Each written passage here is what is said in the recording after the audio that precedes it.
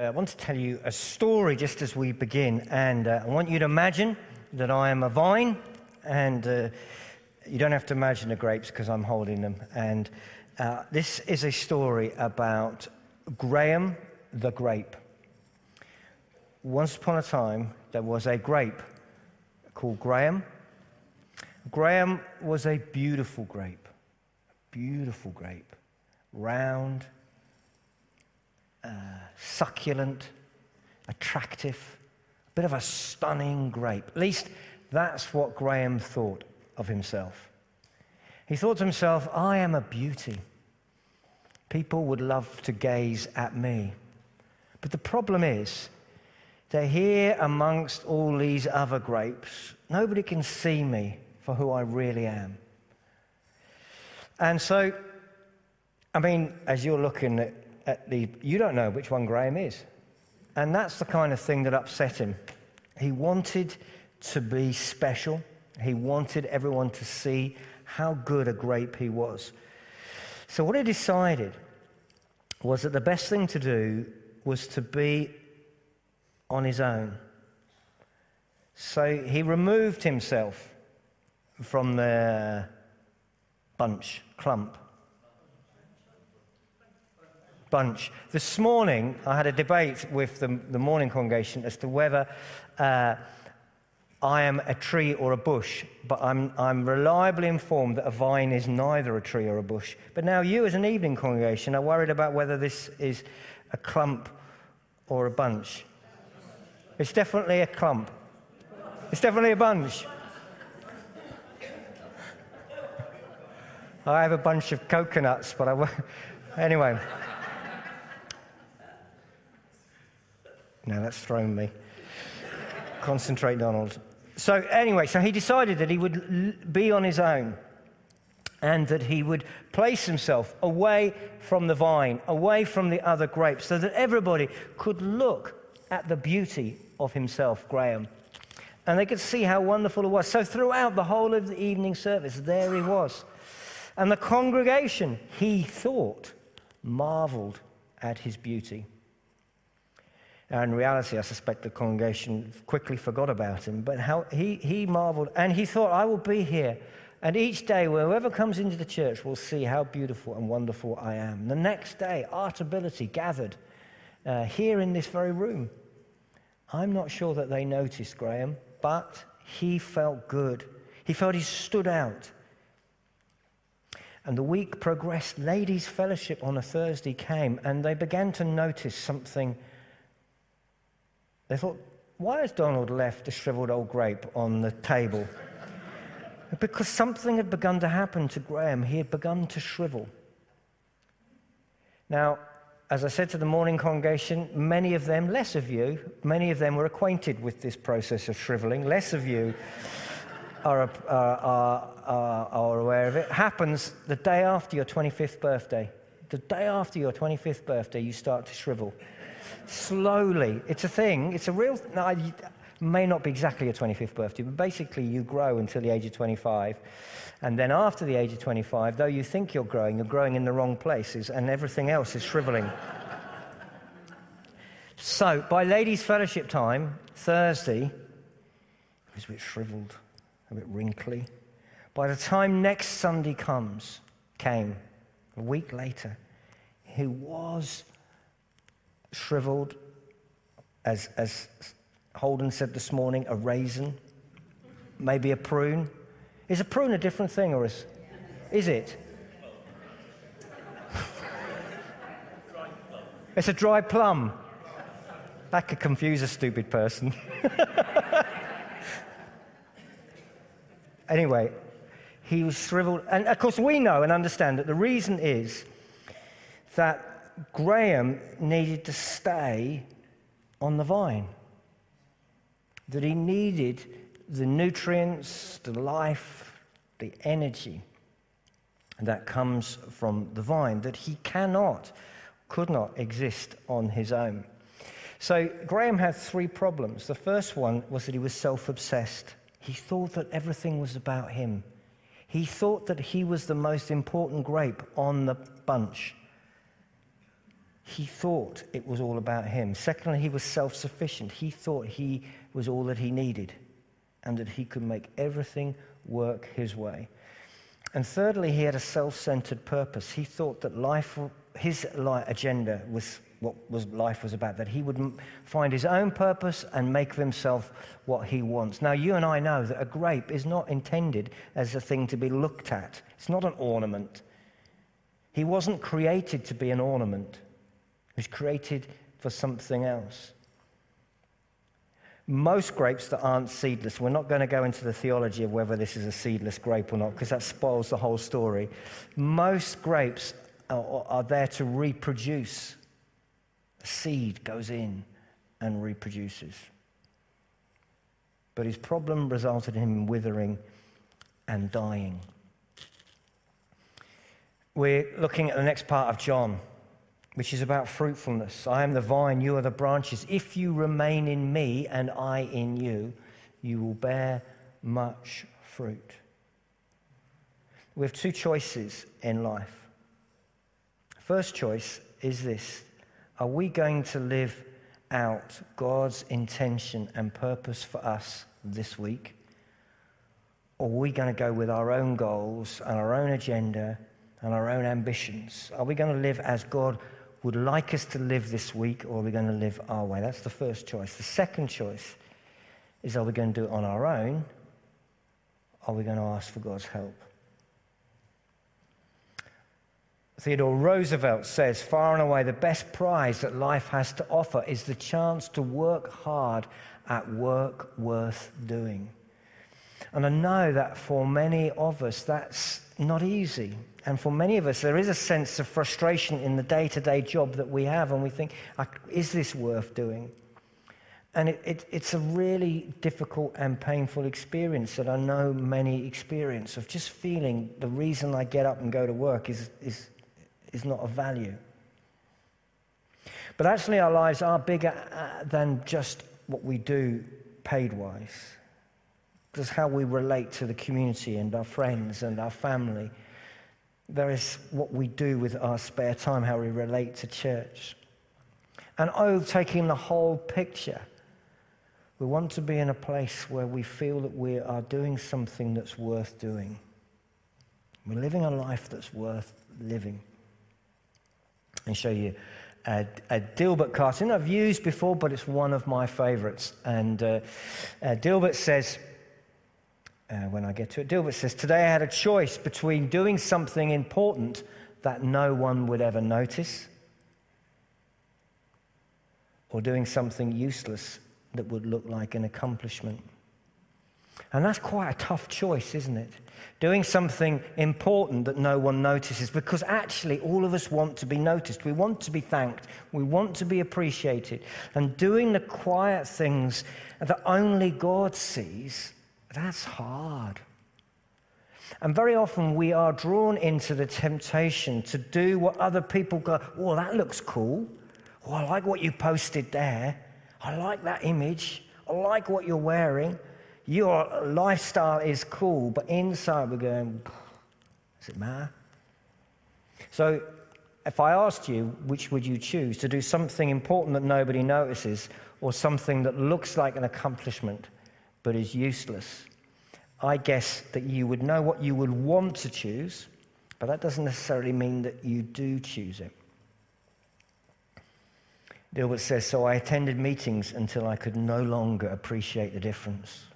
It's sort of hopelessness, isn't there? It's easy, hang on, let's go back a bit. It's easy to make a buck. It's a lot tougher to make a difference. It's easy, perhaps easier to make money. It's quite difficult to make a difference. How do we do what God intended us to do? And are we going to do that on our own or with his help?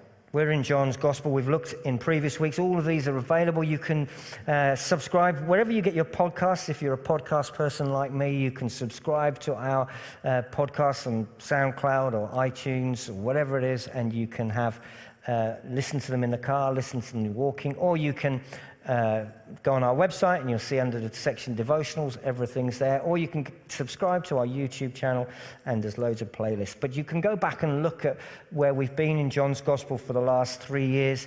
And last week we were looking at what it means. This remote. Either I'm pressing it too hard or it's a bit dodgy. Last week we looked at peace and we asked those questions. So we're going to move on in chapter 15. I am the true vine and my Father is the gardener.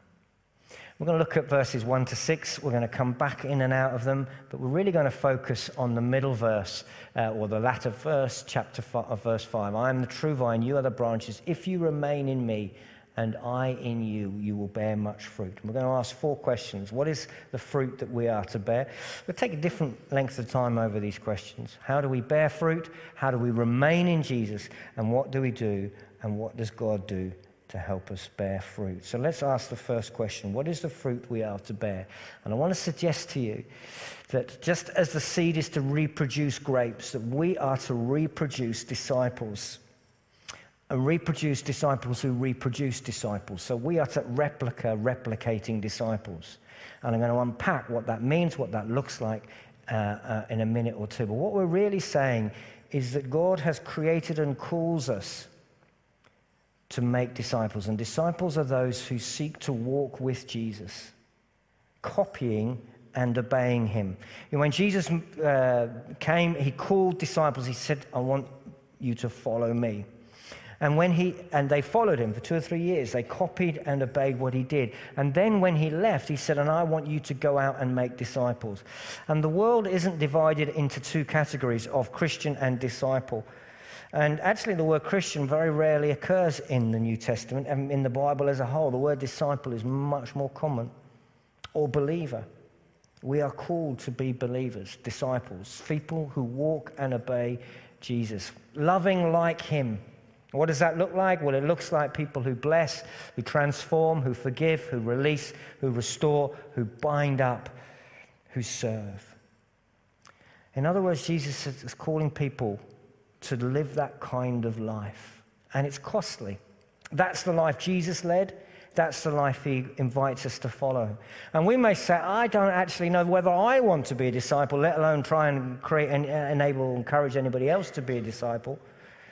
So let's just remind ourselves what a disciple is in terms of value. 5 reasons that I refer to a number of times and hopefully we'll remember quite easily. 5 reasons why we might want to be a disciple, to do with the past, the present, and the future. Firstly, that we have a forgiven past. A disciple is someone whose guilt, shame, the low self-esteem, regret, all of that washed and cleansed and forgiven. Secondly, that we have a worth. We are worth the blood of Jesus, that he has died in our place. A price has been put upon us. We are valuable, precious to God. So a disciple is understood that they have a forgiven past and a present worth and a present purpose. We're going to talk about that. But life isn't meant to be aimless and pointless. But God has called us and said, I want you to live my life this week, year. And then he guides us. He again gives us wisdom for living. So a disciple is hopefully steered away from all kinds of damaging mistakes as we seek to live out God's word. A forgiven past, a present worth, a present purpose, a present wisdom, and a future hope. That whatever is going on, he will put it right. And whatever injustices or suffering, difficulties, it is temporary. So I personally am fully on board that it's a good idea to be a disciple. The benefits of being a disciple, forgiven past, present worth, present purpose, present wisdom, future hope, is worth the sacrifice of living the life he calls us to, of love, of living a life of love. Actually, I'm quite excited about the idea of love. So we're to be disciples who replicating disciples. And what that means is that there are people who, because of the life we have lived, know what a disciple is, and they want to be one.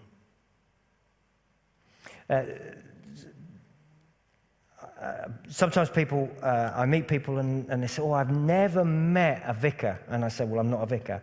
I say, I've never met a clergyman. Okay, I'll accept that. What do you do? What is that? What's the job like? What does it involve? In fact, I think probably most people don't really know what it involves. It involves a lot of things that people don't imagine that it involves. But hopefully, if you were to have a conversation with me and ask me what I did, you would find out what a minister does. And that's what being a disciple is, that you live such a life that people go, okay, so that's what you do. That's what it looks like to be a disciple.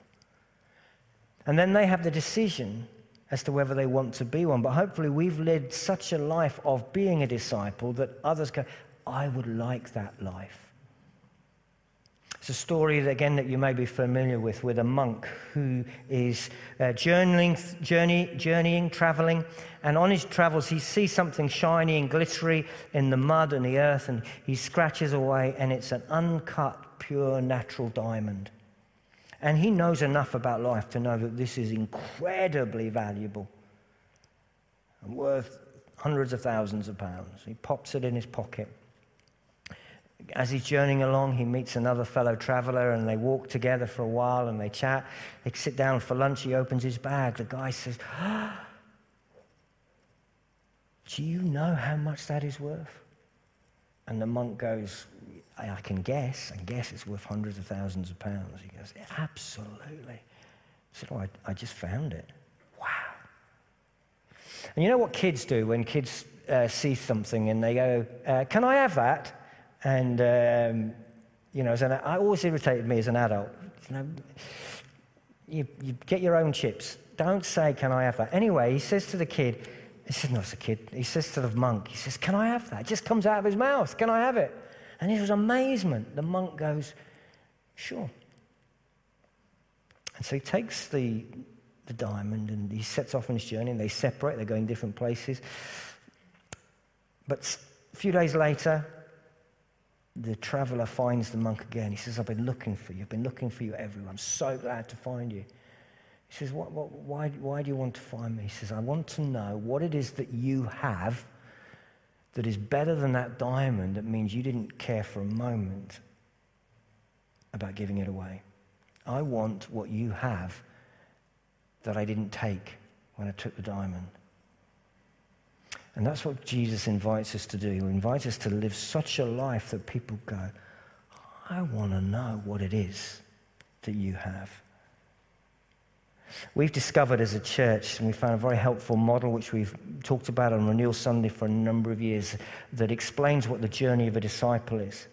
And I want to just go through it again because it gives 5 things that we can do in order to help people become disciples. So we understand their journey, we understand our part in their journey. So the first part of a disciple's journey is that they experience the love of God and they are blessed.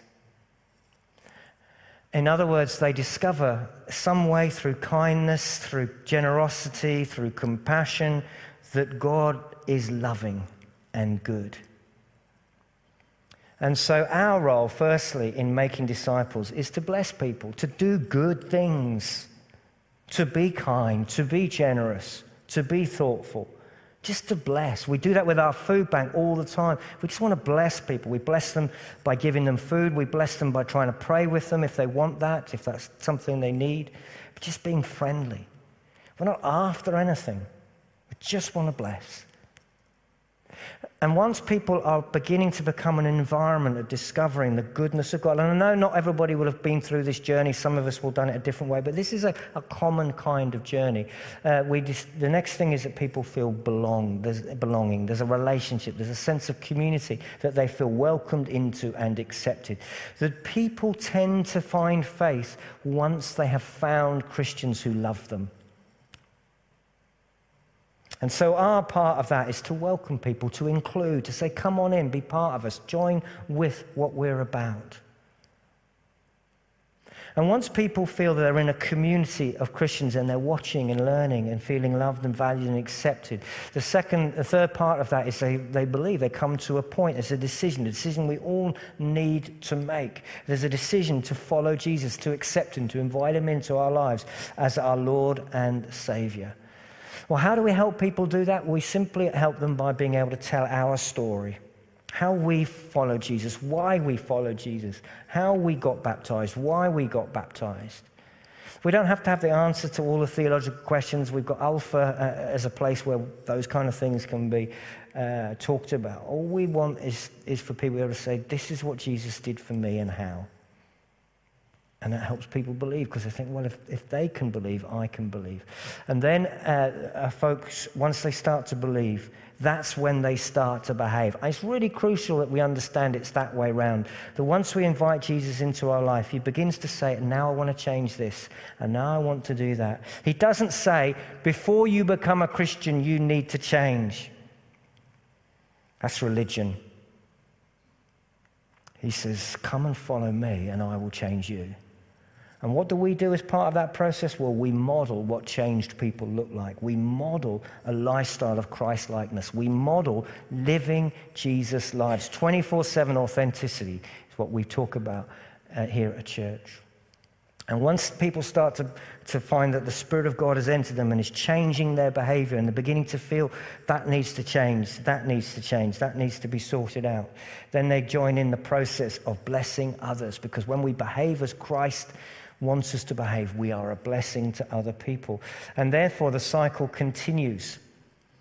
And we participate in that by encouraging people to continue to bless, by supporting, by praying for people, by gathering around other Christians, saying, you can do this.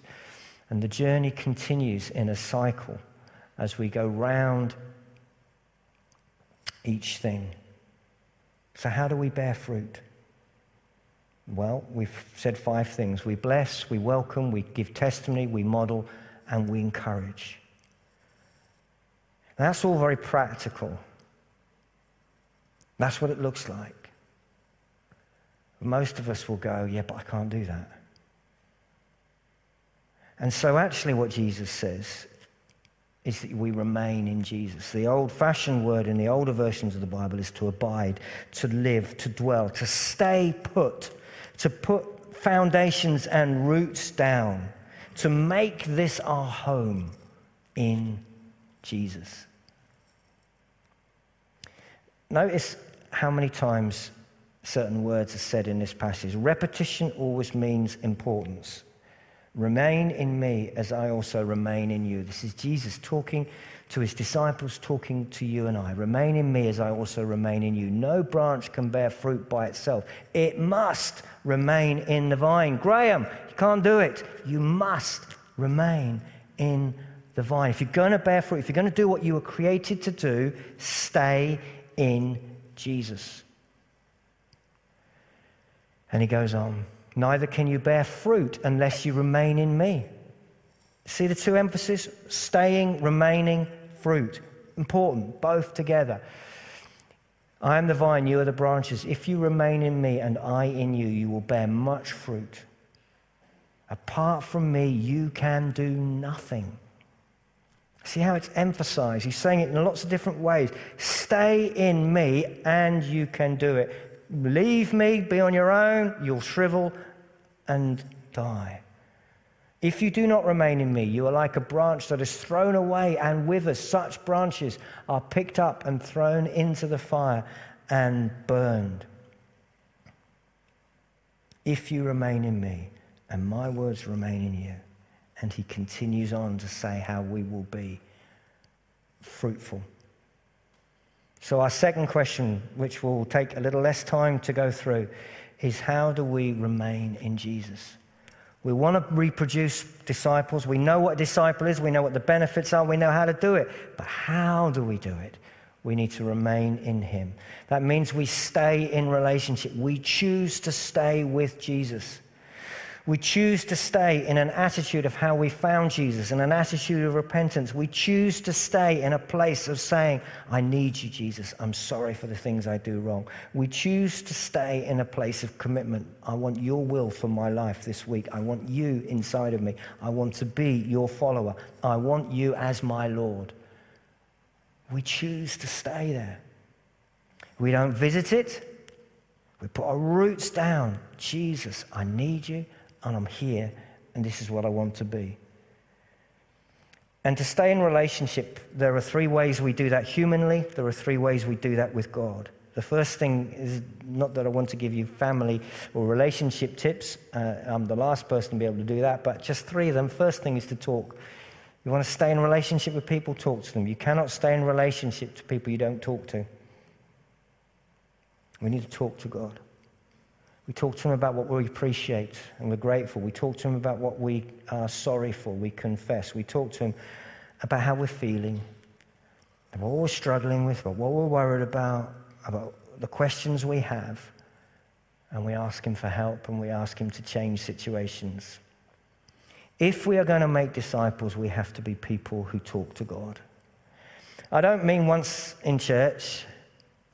If I asked you, the people that you care about, the people that you want to build relationship, and I said, when are you next going to talk to them? You'll know that it will be later on tonight. You'll know that it will be tomorrow. You'll know that perhaps you're going to contact them and give them a ring, whatever it is. The people that really matter, we know when we're going to talk to them. If we're going to stay in Jesus, we have to have a relationship with him. But it's not just talking, it is also listening. We need to be able to hear what he's saying. And the best way of hearing what he's saying is to know what the Bible says and remember it. And I don't mean, one of the great things that we've got at the moment is and many of you will have an app on your phone. Mine at 5 o'clock every day sends me a verse. It's great.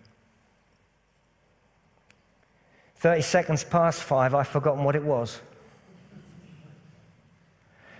If we're going to hear God, we've got to let the Bible go into us so that we can remember. I don't mean that you can remember the verse, John 3:17 says this. I don't mean that specifically. I mean that you know what the words are.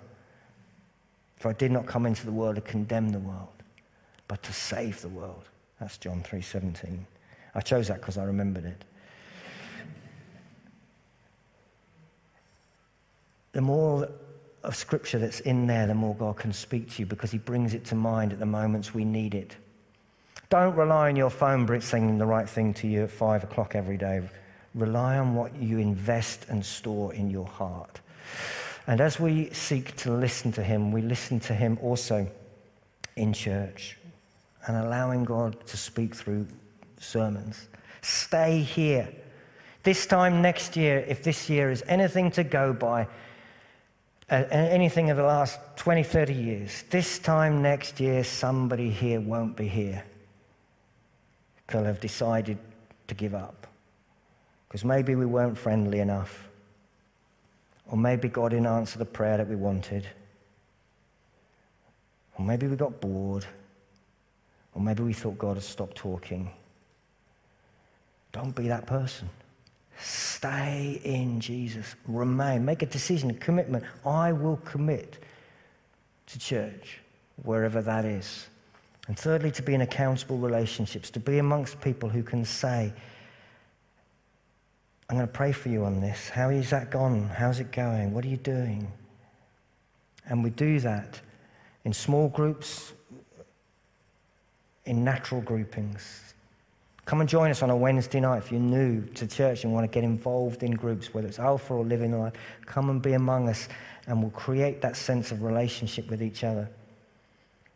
Perhaps you've been in a small group in the past or been in church many, many years. Do talk to Deb about being back involved in accountable relationships. And the third way we stay in relationship is that not only do I need to talk to the people I love, not only do I need to listen to the people I love, I also need to do what they like. If they like me to tidy up, I tidy up. If they like their eggs cooked on top or turned over, what's that called? Sunny side up, then I give them eggs sunny side up. If they like their tea with sugar, I give them tea with sugar. If they like their you see what I mean? So if we're going to stay in relationship with Jesus, we do what he likes us to do. What does he like us to do? He likes us to bless people. He likes us to transform lives. He likes us to forgive people. He likes us to release people. He likes us to restore, to bind up, and to serve. How do we do this? We stay in Jesus. So what is it that he does and what do we need to do? Firstly, we stay in relationship. We say, God, I'm going to commit to you, and when the going gets tough, I'm going to stay here. Because I can only do this in the bunch. I can only do this on the vine. I cannot do it if I take my toys, throw them out the pram, and do it on my own. I can't do it. And if we stay in relationship, then what we discover is that God fills us with his Spirit and prompts and changes our hearts and begins to say, what about doing this? What about doing that? See that person over there? Why don't you get closer to them? I know you feel like giving up on that person, and our conscience speaks and we can't give up on them. And he transforms us. And the second thing we do is to allow ourselves to be disciples. And we say, God, will you just feel, I'm going with you. I want your choice.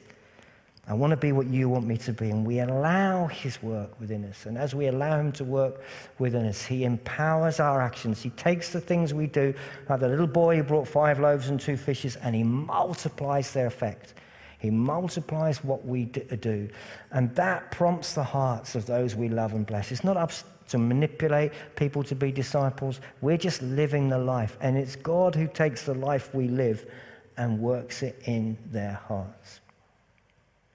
Fourthly, we recognize that we need him. We recognize that we cannot do this on our own. We don't want to be Grahams. We don't want to live in isolation. Again, if we look at John, notice this part. Remain in me as I remain in you. No branch can bear fruit by itself. It must remain in the vine. Neither can you bear fruit unless you remain in me. Apart from me, you can do nothing. We're saying, God, apart from you, I cannot make any difference in this world. Fill me. And when we do that, then God makes us more Christ-like. He begins to transform and give us a different self-control, a different agenda, a different way of looking at life. And he clips the things that make us proud, clips the things that we rely on that aren't helpful. It's called pruning. Every branch that does not bear fruit, he prunes, that it will be even more fruitful. Not always easy, not always sometimes painful at the time, but looking back, always the best. A tree that is allowed to do whatever it wants in whatever way it likes, or a bush, or even a vine, it becomes unruly. I'm not a gardener, so I'm not using the right language. But what I do know is that it's trying to grow on too many fronts and it withers. And pruning is about trying to concentrate on what really matters, and God will do that in our lives. Lastly, we commit to desiring fruitfulness. We commit to saying, actually, God, what I really want in life is in heaven to meet the people who looked at the way I led my life. And they weren't put off Christianity, they were put onto it. We commit to that goal, to be fruitful. But we notice that God withdraws his help when we do not desire fruitfulness. He cuts off every branch that bears no fruit, while every branch that does bear fruit, he makes more fruitful. But he cuts off every branch that bears no fruit. If we say to God, you know what, God, I understand that you made me to replicate my faith in other people, but I just want to do my own thing. I just want to make as much money, be as happy as I can, and do whatever I want with life. And God, I'm going to keep asking and praying to you to make it easier for me. I'm going to ask you to bless my plans. And what we discover is that God says, I'm not really up for that. I'll just move on. And he withdraws. And he's no longer close and with us. You see that in churches where you see God is withdrawn. You see it in believers in the religious world, where God has said, I've got to pull back because it's your agenda and I'm not going to bless it. So we have two choices in life. First choice, will I do what God wants me to do this week, or will I do my own stuff? The second choice, will I do it on my own or with God?